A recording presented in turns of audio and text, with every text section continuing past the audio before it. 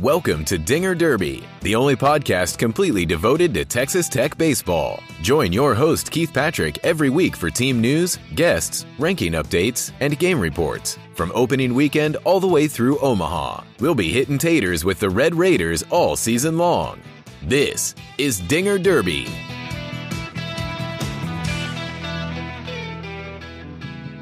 Welcome into Dinger Derby, the only podcast devoted 100% to Texas Tech Red Raider baseball. I'm your host, Keith Patrick, and I am here to talk about that Round Rock Classic and your Texas Tech Red Raiders. It's Sunday night. I just watched Brian Klein walk off that third game against the University of Houston Cougars, but let's dive into what the weekend looked like for Texas Tech, talk a little bit about that, and we'll look ahead to the midweek series. It's a two-gamer hosting the Southern University Jaguars. Well, things didn't go the Red Raiders' way on Friday night as they faced the Tennessee Volunteers. Tennessee was always going to be the biggest test of the weekend for Texas Tech. We thought it would be because Garrett Crochet, Tennessee's potential top 10 Major League Baseball draft pick, would be on the bump against Texas Tech, but he's been working slowly back from arm soreness, and we didn't see him, but they didn't seem to miss him much as Chad Dallas, a junior college transfer from Texas for the Volunteers, got the start on Friday. He had a really nice night for Tennessee, who was the home team. He went 5 innings pitched, 5 hits, 2 runs, 2 walks, and 8 Ks against Texas Tech.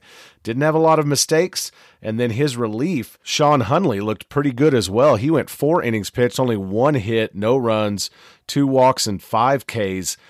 Texas Tech just could not get the bats going, and I know you fans of Red Raider baseball out there, you know exactly why. It was cold. The weather wasn't fantastic. It wasn't pretty by any means. It wasn't dirty and raining like it was in Frisco last year, but just a cold night in Round Rock and not an enjoyable place to be. It was actually warmer in Lubbock than it was down there in Central Texas.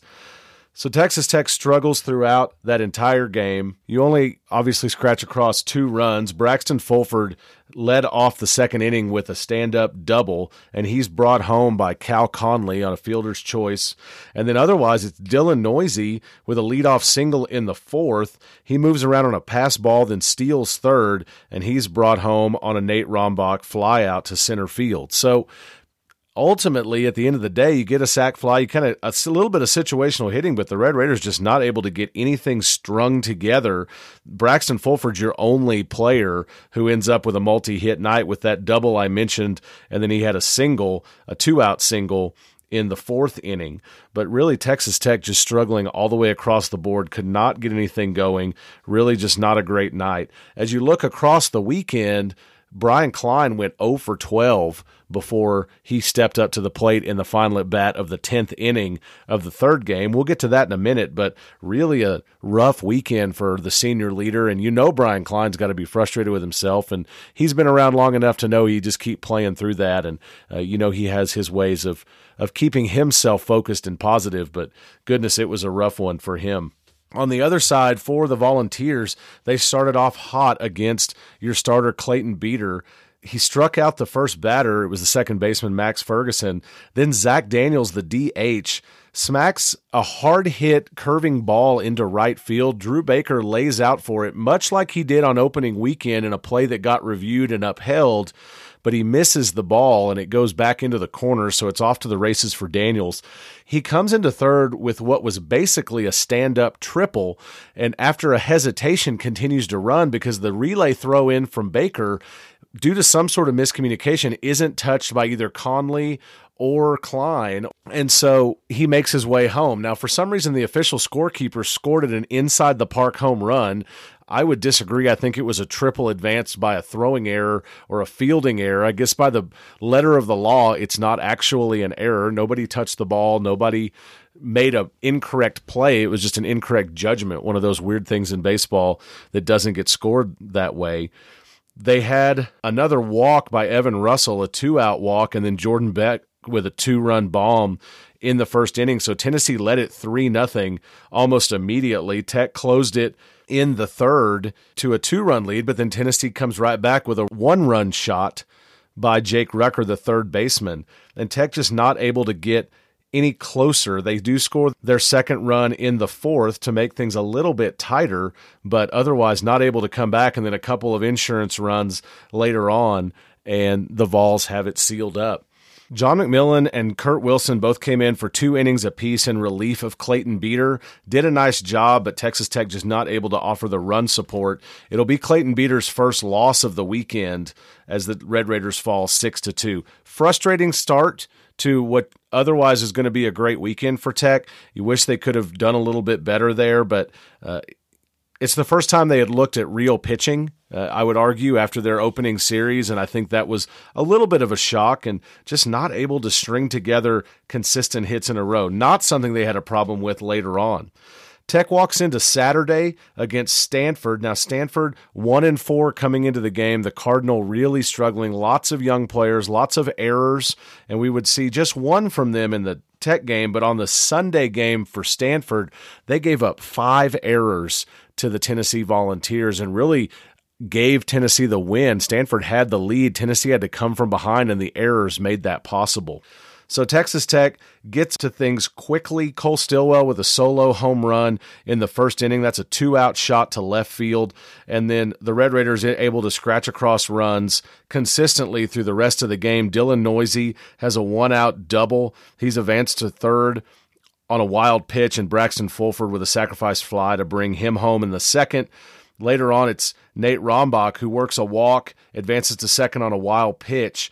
He's moved around by Dylan Noisy and then ultimately comes home unearned on an E5. And then it was the 7th inning that was the big story for Texas Tech as Drew Baker leads things off with a single to right field. Jace Young comes in and has an RBI triple to left, and then Cole Stillwell with an RBI single to left. And you have 3 runs scored quickly and then a final insurance run in the 8th inning. Cal Conley with a leadoff double, and he ultimately comes around to score. Pitching, definitely a little bit stronger on that Saturday game versus the Cardinal. Bryce Bonin goes 5 innings pitched, 4 hits, 2 runs, 1 walk. He has 9 Ks. That was all in 91 pitches. He earns his second win of the season, and Micah Dallas earns his second save. He goes 4 innings pitched, 2 hits, no runs or walks, 6 Ks, all in 58 pitches. Micah Dallas bringing the fire. You got to love the tenacity, the excitement that he brings to the mound, has that attitude out there, and did a really nice job for Tech. Bryce Bonin as well. Bonin made the heat sheet for D1 baseball. He bumped 96 on the evening and had a really nice mix of pitches coming across for Texas Tech. I believe Beeter also made the heat sheet for Tech. That was 2 starters in a row that hit 96 or above. And then you look at the Cardinal on Saturday night, it was kind of deja vu all over again for Bryce Bonin, who had a strikeout, then gave up a solo home run in his start in opening weekend, but then shut him down for the rest of his time on the bump. Same thing, a strikeout and then a walk, and gave up a 2-run shot to the shortstop, Tim Tawa. But ultimately, Bonin really settled in, did a nice job the rest of the way, only had a couple of other base runners throughout, only gave up 1 extra base hit. Other than the home run, you only had 1 runner the rest of the game for Stanford get past second base. And then, as I said, a great job by Dallas. Walking into the Sunday game, you're playing the Houston Cougars. They're 2-3 on the season. They are 1-1 on the weekend and looking, in this kind of a rubber match game, you have 2 teams looking to get a winning record on the weekend. And it was a slugfest, just a dogfight all the way through. Austin Becker gets the start. He is not as sharp as we saw him in opening weekend. He goes 4 innings pitched, 3 hits, 2 runs, 3 walks, only 2 Ks. Really struggled to get those strikeouts, 82 pitches for him. But then Hunter Dobbins comes in for an inning. He bumps 94. Brostowski gets up to 96, 97. Ryan Sublette gets up to 96, 97. And Andrew Devine bumps 95. And they do a great job by committee as a bullpen all the way through for the Red Raiders. Andrew Devine actually ends up getting the win, his first. It's his second outing as a Red Raider. The freshman goes in there and strikes out the first 2 batters he sees in the 10th and then gets a slow roller back to him that he fields and throws to first. Gets a little help from Stillwell, a little stretch up off the bag, but a nice job all the way around. The Cougars scratch across their first run, their first batter of the game, it's their center fielder who is hit by a pitch and then works his way around on a stolen base and a pass ball and gets scored on a ground out by the second baseman. They don't see another base runner until the second. They have base runners in the third, and it's Becker continuing to work out of trouble. He gives up another run in the fourth. Tech trails 2-1 at that point, but then nothing doing the rest of the way for the Cougars, and it was much of the same for the Red Raiders. Drew Baker with a first pitch, first at bat, leadoff solo home run. Jace Young is robbed of a base hit by a beautiful forward diving catch by the left fielder of the Cougars. And then you don't see much more action until Dylan Noisy leads off with a triple in the fifth inning, a stand-up triple, his first of the season. He had 8 three-baggers last year, if you recall.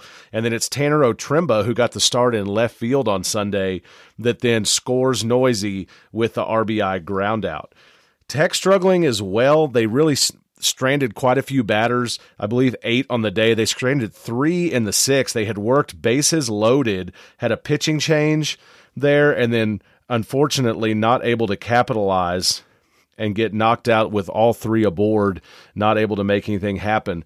Brian Klein goes 0 for 12 on the weekend, steps in an at-bat in the 10th inning as it's been tied up 2-2 all the way through. Drew Baker led off with a base knock to left field. I think Drew Baker might be solidifying himself as your leadoff man. He was on base every at-bat Sunday against the Houston Cougars. He had the leadoff home run. He worked back-to-back-to-back walks in the 3rd, 6th, and 7th, and then the base knock in the 10th to get aboard. Jace Young flew out to third base. Cole Stillwell had a strikeout. In the middle of Braxton Fulford's at-bat, Fulford had come in place of Nate Rombach, who was struggling as a backstop behind the dish. Baker steals second, and so they just put Fulford on. I think it was a 3-1 count. They just intentionally walk him because it no longer matters because you have the winning run in scoring position. Brian Klein, who's gone 0 for all weekend, makes sense to try to get to him and potentially get a strikeout or a fly out or a ground out. And then all of a sudden, Brian Klein, RBI first pitch base knock to right field for the walk-off win. It scores Drew Baker. The team goes wild, and it was a fantastic and fun way to end a series that started a little bit disappointing and frustrating. You know, that 18 team, they won, 14, 15 games in a row, and this team, as talented as any Texas Tech has ever had, and you feel like, man, let's reel off and see how far they can go, and then you get your first loss on the second Friday of the season, but looking really nice on Sunday. Some struggles, of course. They were facing Jared Pettit, the son of Andy Pettit. If you recall, Andy Pettit, good buddies with old Roger Clemens. They shared vitamins together, if you remember that, baseball fans. Jared Pettit, he went 5 1/3 innings pitched, 3 hits, 2 runs, both earned, 4 walks, and 2 Ks. And then he had a couple of relievers come in after him that actually did a pretty nice job as well and gave the Red Raiders fits. At the end of the day, though, if you're going to look across this weekend and give some awards, you got to give a pitching award to the entire bullpen. That bullpen came in across the weekend. They combined for 22 strikeouts, only 3 walks, and 2 runs. So across 3 games, all the innings that those bullpen guys pitched, 22 strikeouts, 3 walks, 2 runs. Unbelievable job by the bullpen. There's plenty of more depth in there that we didn't even see this weekend. Lots of power arms. I mean, you call Texas Tech wide receiver U in football. That's been the moniker before. I mean, you're going to talk about power arm U here at Texas Tech for baseball. Unbelievable what they were throwing this weekend, not just raw power. There was a great mix of pitches, just steady diets of breaking stuff, throw in a fastball here and there, or go the other direction, overpower them, high heat that they can't lay off of. I mean, really, really nice stuff. And some great sliders mixed in. Brostowski has just a filthy slider that he was bringing to the table. It was a nice weekend overall from the mound. If there was that silent Red Raider award through this weekend, that Gabe Holt award that, you know, maybe a player that went a little bit under the radar but did big things, I'm going to give that one to Braxton Fulford. Now, Fulford only got the start on Friday and Saturday. He was your only multi-hit Red Raider on Friday night. He was 1 for 3 on Saturday night with an RBI sac fly as well. And then he came in relief of Nate Rombach in the 8th as a defensive sub on Sunday night. Now, Rombach struggled at the plate this weekend a little bit. He also struggled behind the dish, was just really not having a good turn at being a backstop. He had several pass balls. There were quite a few balls that were ruled wild pitches that I would certainly argue were pass balls also. And at least as far as stat broadcast is concerned, he was pulled with 2 outs in the 8th inning in favor of Braxton Fulford because there were some pass balls or wild pitches that moved runners around on Sunday night. So I think that Nate Rombach, who is obviously a talent, does have some growing to do defensively as a catcher. I don't know if this changes the depth chart at all. I don't know if you see a little more work from Bo Willis, but I do know that Braxton Fulford is definitely your number one defensive catcher, and his bat certainly justifies keeping him in the lineup as well. I'm glad he can get some rest, but you're definitely going to want to see Rombach, even as a freshman, step up and be able to take on that role a little bit more, as he did struggle some on Sunday. And as far as your hitter of the weekend goes, I got to go with Drew Baker. And he didn't have an overwhelming number of hits, although he did have 1 on Saturday, 2 on Sunday, both very big ones, and had 1 on Friday as well. But it's the walks, it's the approach.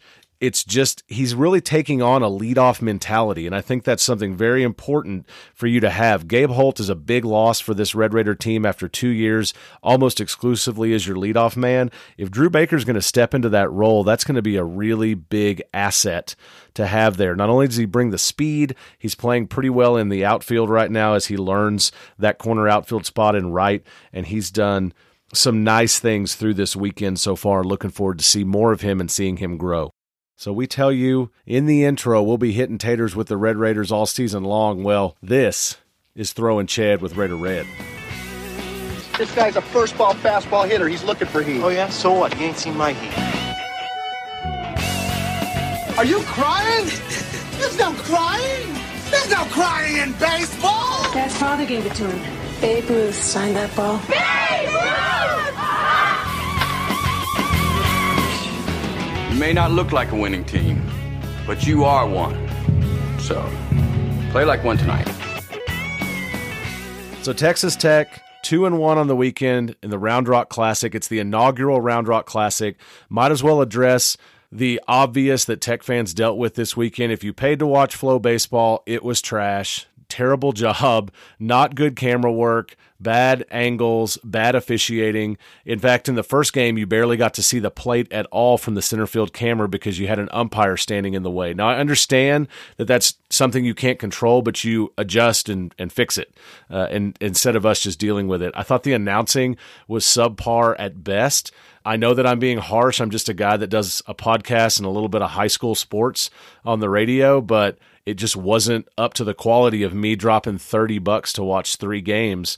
And for those of you out there that maybe paid for a year subscription, I'm sorry. I mean, I just don't think it was a great product. Now, there's going to be a lot of college baseball on there, but I can get my college baseball fix at ESPN Plus. I'm going to be watching the Red Raiders and the Big 12, and that's where I can get the majority of that content. So sorry if you had to deal with the frustrations of Flow Baseball. I don't normally live tweet games, but I went ahead and did that for all 3, and I appreciate all of you that interacted with me because I just wanted to provide as much service as I could if you didn't pay. And I, too, lost my stream in the Saturday night game. I was extremely frustrated for about 15 or 20 minutes before that came back.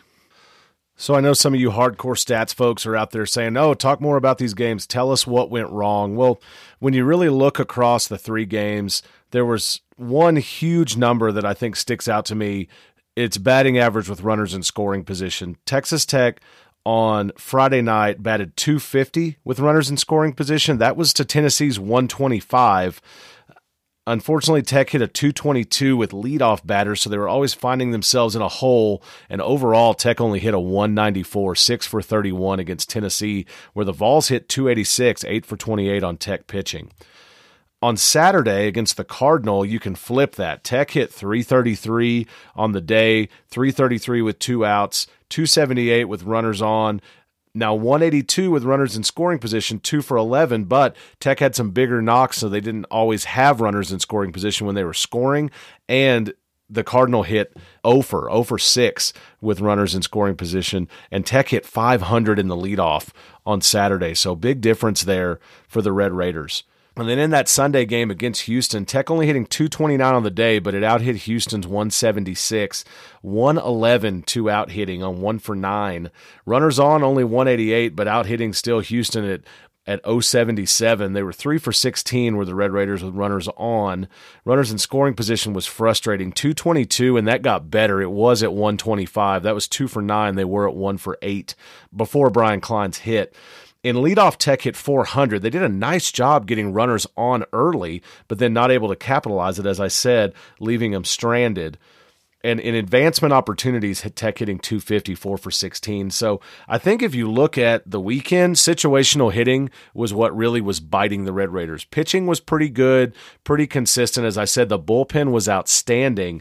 But when it came down to it, Tech just not able to capitalize when they had runners on base. I think the weather can be part of that. It's early season. These guys are also working out how they communicate. There's nothing more powerful than those batters and guys on deck coming back and forth talking about what they're seeing and consistently seeing these guys. You know, there's no surprise that a team like Tennessee and the SEC, a regional team last year, for them to have a great number 2 guy. And these guys have to continue to learn how to communicate and how to talk about. Also remember, second series of the season, just not a lot of scouting reports on guys. You know, as you start to get deeper, the stats and the information starts to get stronger and stronger, and you got to start to see more tendencies. And so I think don't overreact to a single loss in the second weekend of the season. Don't overreact to what's going on. But Red Raiders are growing, and not a team that you ever want to see peak now. You know, 18 a season that you did peak early. You reeled off that winning streak early on and then struggled down the stretch before you were able to finally put things together. Love to see that slow burn as you grow and grow and grow, and just in that ongoing growth pattern to bounce into Omaha and really be ready to roll. So, as you look ahead for the Red Raiders, you got some big tests coming up. Now, the midweek is not one. Next weekend will be, as the Red Raiders will travel to Tallahassee, Florida. They'll face Florida Atlantic Friday at about 1 o'clock, and then they'll have a 2-game stretch against Florida State. Now, this is not necessarily Florida State of College World Series, as Mike Martin retired after the Red Raiders defeated them and knocked them out of the series. But his son, Mike Martin Jr., has taken over the team. Still a boost for the Red Raiders. It's a Power 5 opponent with a ton of tradition. Not sure how they're going to pan out this year. I'll look ahead to that one in an episode later this week. Right now, I want to talk to you briefly about the Southern University Jaguars, who the Red Raiders will be hosting in a 2-game here in the midweek. Southern is a team that's in the SWAC, that's the Southwestern Athletic Conference. They were 32-24 last season, 17-6 in their conference. They did make the postseason. They were a regional team that went to Starkville. Now, that's going to be a tough draw for anybody. They went into that one. They lost their first game to Mississippi State 11-6. They were the 4 seed. Then they lost to Miami 12-2. And were eliminated. But not a bad thing for a team like this to be in the postseason and to be battling as much as they can. So credit to them as a team that's there in the postseason. It's really tough for those mid-majors sometimes.